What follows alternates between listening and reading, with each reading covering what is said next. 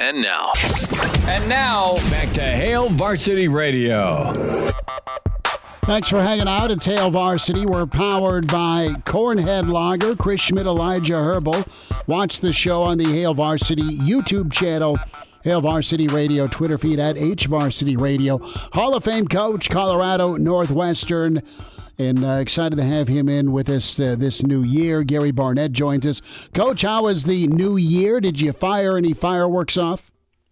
No, Chris. My dad taught me a long time ago about fireworks. He just took a dollar bill, lit it, and watched it burn. He says, that's all you get for it right there. So I have never done that since. So no fireworks, just, I can't even remember what we did. Well, now it's not even TV shows. It's not even a $1 bill anymore. Now it's a 20 or a 50. It is. Yeah. I know. No question. But I'm not about to burn a 20. Well, good on you. And I'm a little surprised being a guy from Missouri and fireworks. I mean, that was all. I know you're right because it was all around us, and you can drive to Missouri and get all the fireworks you want. You go everywhere; it's got fireworks. But that just sort of was ingrained in me, and I've never had that interest.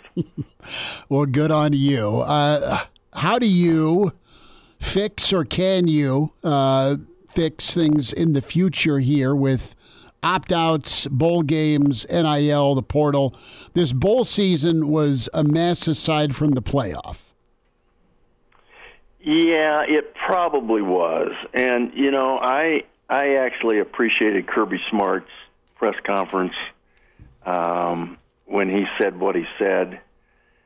The issue is no one's in charge, and no one has the power to be in charge. And so these kinds of decisions, no one even knows who has the ability or the power to make these kinds of decisions. And so it comes down to, what is it that you could really change? Probably the only thing that you could change, I would say, would be the portal. You could change the date on the portal so that it doesn't happen until after the bowl season. But then everybody who's trying to transfer and get in second semester somewhere, he'll have a lawsuit. I don't know what it is about it. I mean, we've let this happen to ourselves. We've watched it for years, ever since McCaffrey, Christian McCaffrey bailed out because of the draft. Then it's become, on one side, people think it's atrocious and shouldn't happen. On the other side, people think it's a smart thing to do. And it's just that we've put so much on this December calendar that we can't control it. And I don't know what the answer is. I mean, I think if I were given the position to where I had to figure it out, I could figure it out. But I don't know right off the top of my head what it is you do. The only thing that's controllable, I think, right now is the portal date. And, that probably would bring about the lawsuit I was talking about. Gary, what do you make of the idea that I've seen floating around, which it also has its issues, but you move bowl season back in order to help the December backlog? You put it in late January, early February, and have it at that point, and then for those teams, maybe take away a couple spring practices so they don't have such a crazy spring workload, but you just move bowl season back. Thoughts on that? No, I haven't even thought about that, Elijah, to tell you the truth. That makes it a really long year. That's a lot of contact. That's a lot of practices. That's a lot of, the games would still be affected by the transfer portal, bowl games. A lot of the guys would be gone.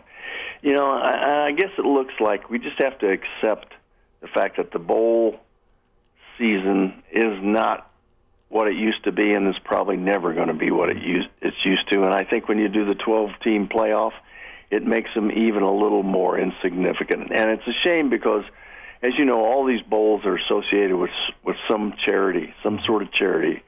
And so for charities to lose their opportunity, to have these bowl games and reap the rewards from it, it's sad to see it happening. But I don't know that there's any other way to do it right now. Coach Gary Barnett with us, Hail Varsity Radio, talking some college football. To the playoff we go. What do you think of Michigan, Bama, and Texas, Washington? We'll get to Monday in a moment. Well, like everybody, it's just two great games that come down to the last play of the game, and both of them, both games showed warts and issues with all four teams. It's you can't play a perfect game no matter who you are and what your name on the jersey is. For Michigan to survive all those special teams gaffes and win the game, for Alabama to have the bad snaps that cost them dearly on the last play especially, for Texas to get the opportunity of a lifetime on a rule that none of us have ever seen, when when Washington executes its kill the clock, use up the clock perfectly, and then all of a sudden one of their players gets hurt, and we have a rule that has probably never ever been used. And all of a sudden, how many years have we been around this game, guys? Lots. And I've never seen that happen. And so you go, well, we got to change the rule. Well, you'd think in 90 years of football somebody would have seen this rule, but we haven't. So, it had a little bit of everything. I can't imagine, if you're a college football fan, that you just didn't spend about 6 or 7 hours of your life just having a ball. It was good. We have seen Texas get a second back. Yep, we did. We saw Texas get and they should have. No, I know.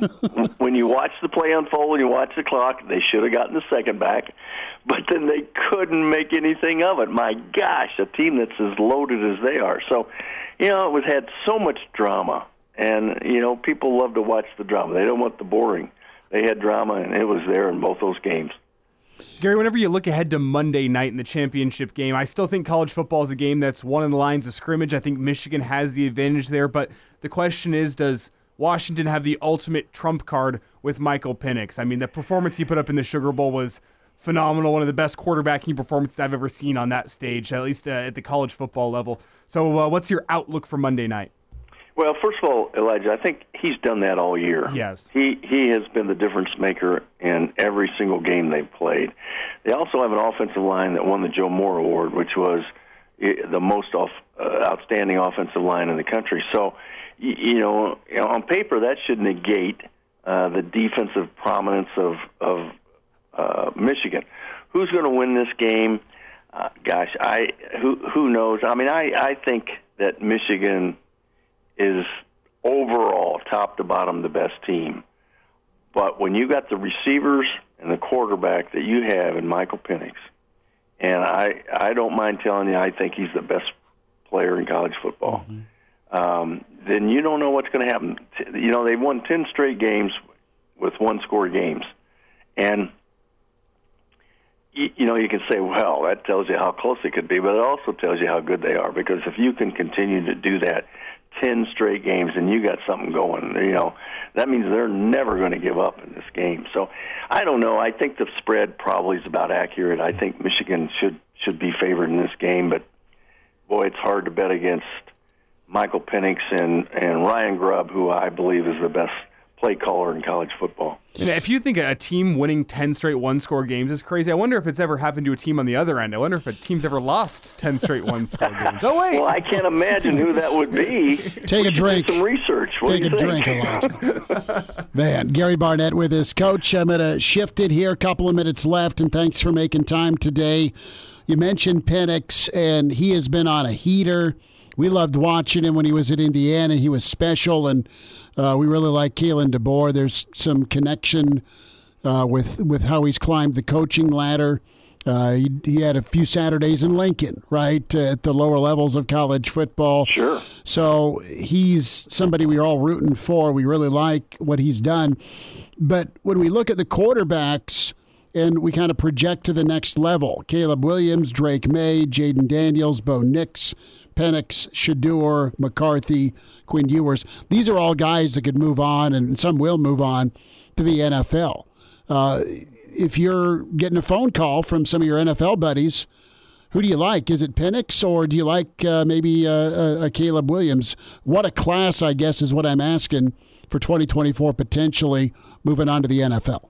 Yeah, I don't know that I could I'll tell you, the guy that stands in and throws the football play after play is Penix. He is amazing. He split that two deep defense on that throw. It looked like a video game.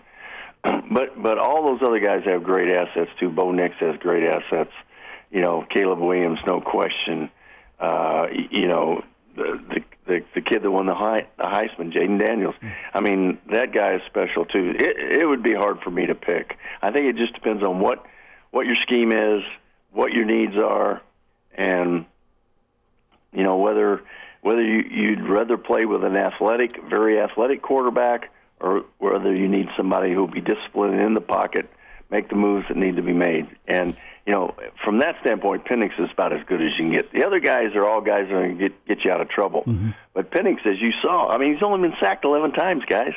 That's amazing. He didn't get sacked the other night. That's amazing for a guy that throws the ball as much as he does. And it's got to be partially, of course, with his offensive line protection, play calling, but also himself. You saw him make that move to his right to get out of the way of the Outland Trophy winner and throw that strike in there. That was just magic. So I don't know which way you go with it. It just depends on what your needs are. So Monday night, about a minute left. Are you doing ribs? Are you doing tacos? How are you watching the title game? What's on the menu? You know what? That's to be determined, Chris. I'm not sure how I'm going to do that one. I've got so much going on this week. I'm going one day at a time. So we'll just have to see what that one looks like. Heavy golf load? Oh, I'll be golfing the day. In everything. I've got visitors and dinners and stuff, but I'll play golf in the morning. I'm not going to worry about that game until it comes on. All right. Well, that sounds like a win, man. I recommend hibachi. Hibachi. Elijah went to a hibachi party in Scottsdale. I didn't know. Down there in Scottsdale, they got you can rent out hibachi. They'll come to your place. It's crazy. I'm seriously thinking about fondue. What do you guys think? I've never had it. Is it awesome?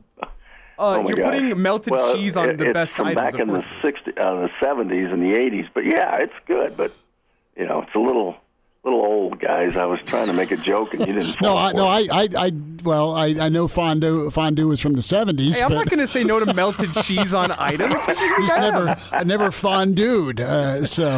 Well, good enough. Enjoy your weekend, Coach. Thanks for the time today. You got it, guys. Great being with you. See ya. There he is, head coach, Hall of Famer Gary Barnett. Yeah, Barney's. Yours were fondue? Hibachi. We will get caught up. The world of Vegas. Daddy Burke, Burke's Best Bets next.